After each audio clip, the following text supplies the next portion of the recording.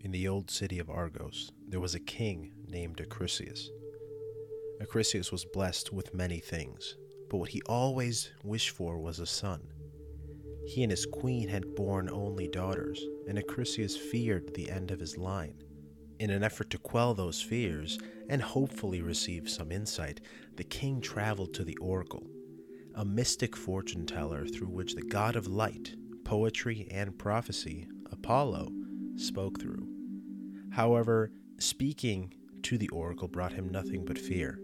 As Apollo entered the oracle, she spoke, "It is by his hand the strong king of Argos, Acrisius, will be struck down, all memory of a once great king lost to history."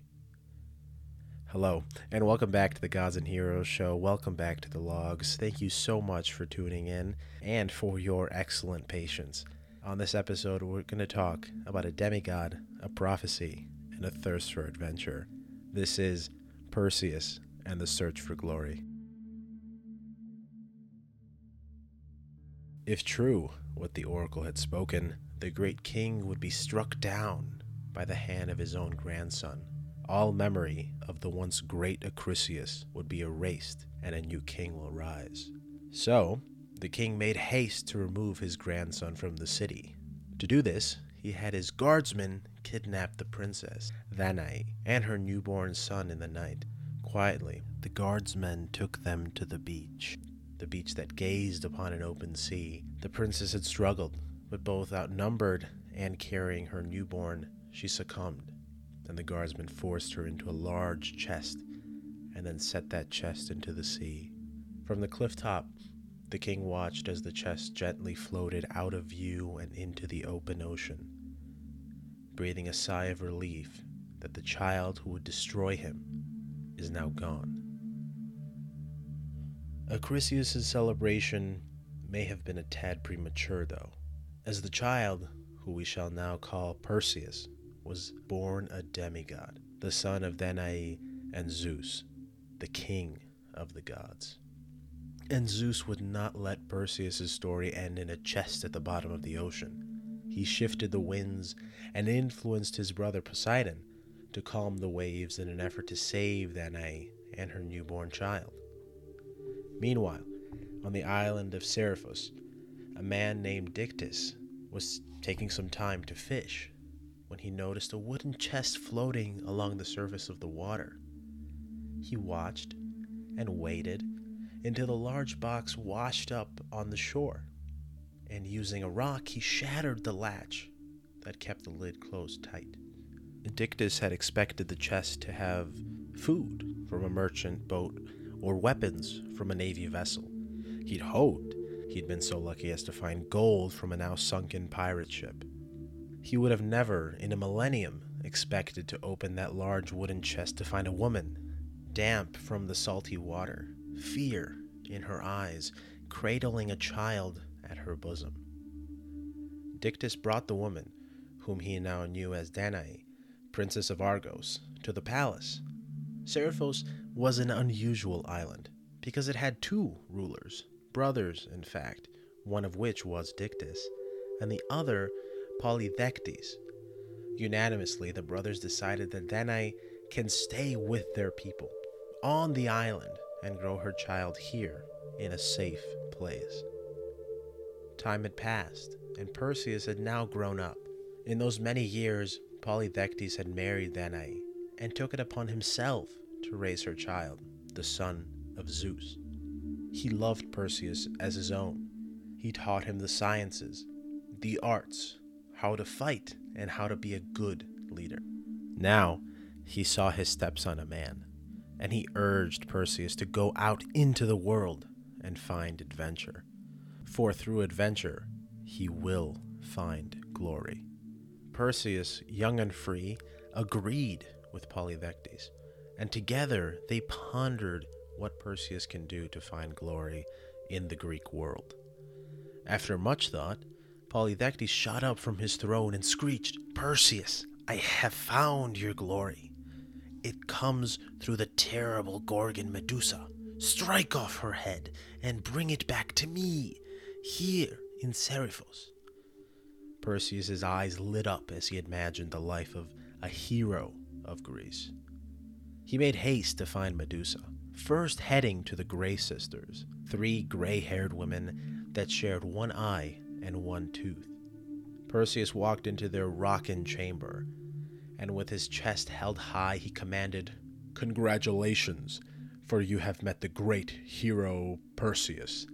It is I, and I order you to give me the location of the home of the nymphs." "Ooh, the young hero orders us," said the one sister. "You think you are the first to do so, boy," said the other. "But sisters, remember, this is the great Perseus here. We have to tell him everything," said the last. Frustration was shown plainly on the young man's face. His temples burned and his fingers clenched into fists as each new scolding remark exited the mouths of the Grey Sisters. And then a smirk slowly formed on Perseus's face, and the hero began to chuckle. "You are right there, sister. I am the great Perseus, and I asked you a question." Quickly, he swiped away their eye and their tooth and held them over a fire. "Answer me, or they burn." No, child. Please stop. Wait, and we will tell you," said the first sister. The other sister screeched, "Fine, just give us back our eye and our tooth, young one, and we'll tell you where you can find your nymphs." The trouble that Perseus had with the Grey Sisters wasn't for naught, as the nymphs he searched for were not just any, since they possessed some of the most powerful tools a hero could ever need, like the winged sandals of Hermes that could carry a man anywhere he wished, and a wallet that would mold to carry any item placed within, and the helmet of Hades that used the power of the underworld to grant invisibility to its wearer. As he left the place of the nymphs and began his journey to Medusa, Perseus was greeted by Hermes, messenger of the gods. He smiled as he landed softly on the ground. "I see you found my shoes. Oh gods, you know what they say, right? Sometimes it's like stuff just grows wings and flies away, huh?" Yes. "It's alright, kid. You keep them. You wear them well. I'm not really here to talk about the shoes, though. I know what you're doing all this for. All this far away from home stuff." Perseus had a questioned look on his face. Were the gods themselves now looking at his story? Was he actually becoming a hero? He felt butterflies build in his belly. He tried to lift his chin up and respond with something strong and wise, but all he can get out was a, you do?" "I do," said Hermes. "You're trying to take down the snake-haired lady, Medusa, right? I brought you something nice. It's a shield. My shield, actually. Try not to hide behind it too much, huh?" Hermes handed Perseus a golden shield, perfectly round at all its edges, shimmering against the sun like a mirror. He was mesmerized. It had a certain life to it, like it thought with him, using 2 minds to move the great disk in space. Thank you, Perseus muttered. "No problem, kid. Just go get that Gorgon. We're all watching. No pressure." He flew away so quickly that Perseus did not have enough time to process all he'd just said. He was watching? They were watching? The gods were watching him? Could he be a real hero? Is he destined for greatness? Perseus lifted his chest again. He tightened the strap on his newfound shield, unsheathed his sword, and traveled to the cave of Medusa. It had an air to it, this cave did. Everything seemed so calm and cold, as if you can rest your head on the cold rocks and not open your eyes for ages. The chilled air enveloping you, grabbing you, and keeping you there. It felt empty, and alone. But Perseus was not alone. As he walked cautiously, he stepped and sidestepped tens and hundreds of people, each of them etched with open eyes and gaping mouths, their final feeling eternal. "It's her," Perseus muttered under his breath. The noises grew louder as he moved closer. He continued, closer and closer. Like weeds, the statue sprouted, and Perseus sifted through the many faces, getting more and more angry at the monster. It was even closer now. He could almost make out words, as if the monster was speaking, plotting, readying its mind for destruction. Perseus gripped the hilt of his sword a little more tightly. He ensured that the strap that kept his great shield affixed to his forearm gripped him like a mother to her child. He had seen her now. Her scales were thick like the tiles that covered her roof. Her hands were strong and ended in talons like those of a vulture. And her hair was not brown and fine. Rather, it was replaced with snakes, hundreds of snakes, slithering amongst each other, fighting for a position, stinging and hissing. Perseus saw her eyes as she turned away. They were red and deep, illuminated like rubies. Lucky for Perseus, for if she had stared those menacing eyes at his own, he would have surely been turned to stone. Yet another decoration in Medusa's chamber. He had to find a way to get close enough to strike her. Perseus continued, walking, jumping, and weaving through the statuary. Closer and closer he crept. He moved slowly, step by step.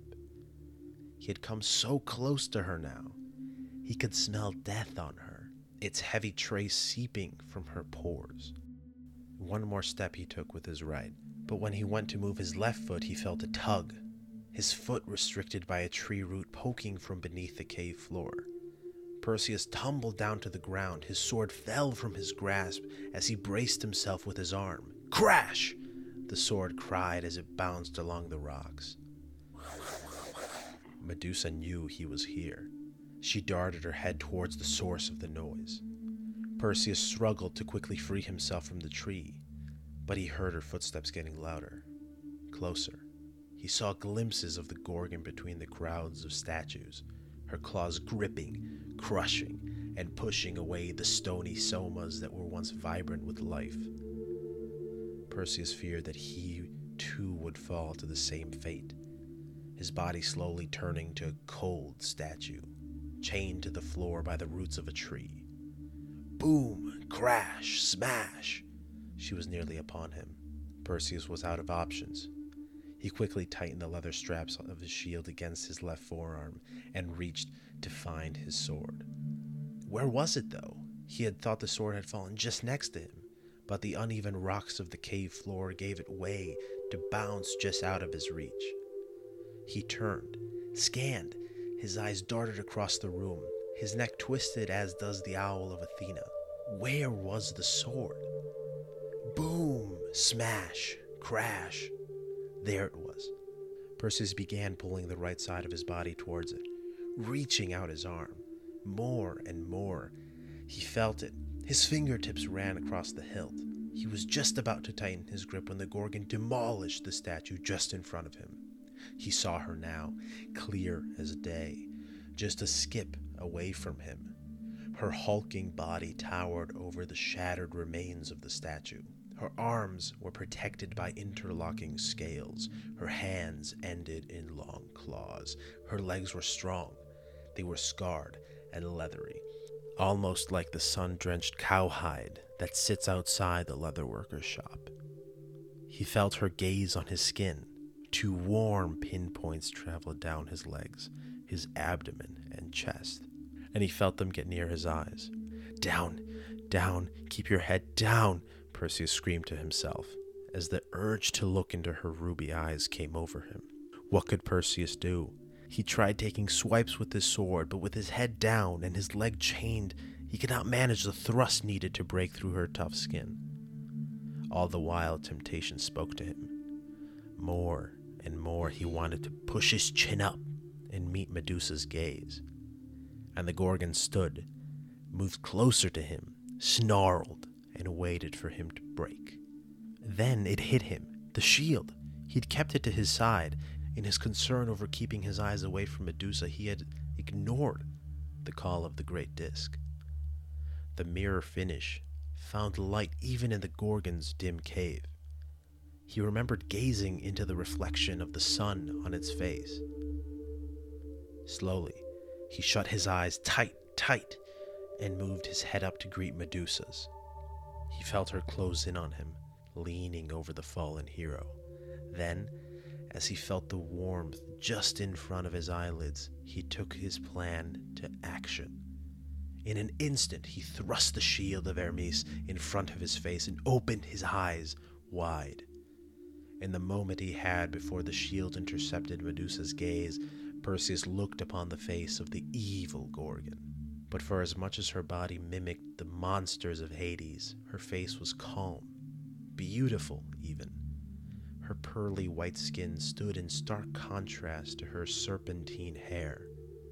Her plump red lips balanced the red-tinged irises that caused so much sorrow, so much fear. In that moment, as the shield closed in and his sword thrust, Perseus almost hesitated.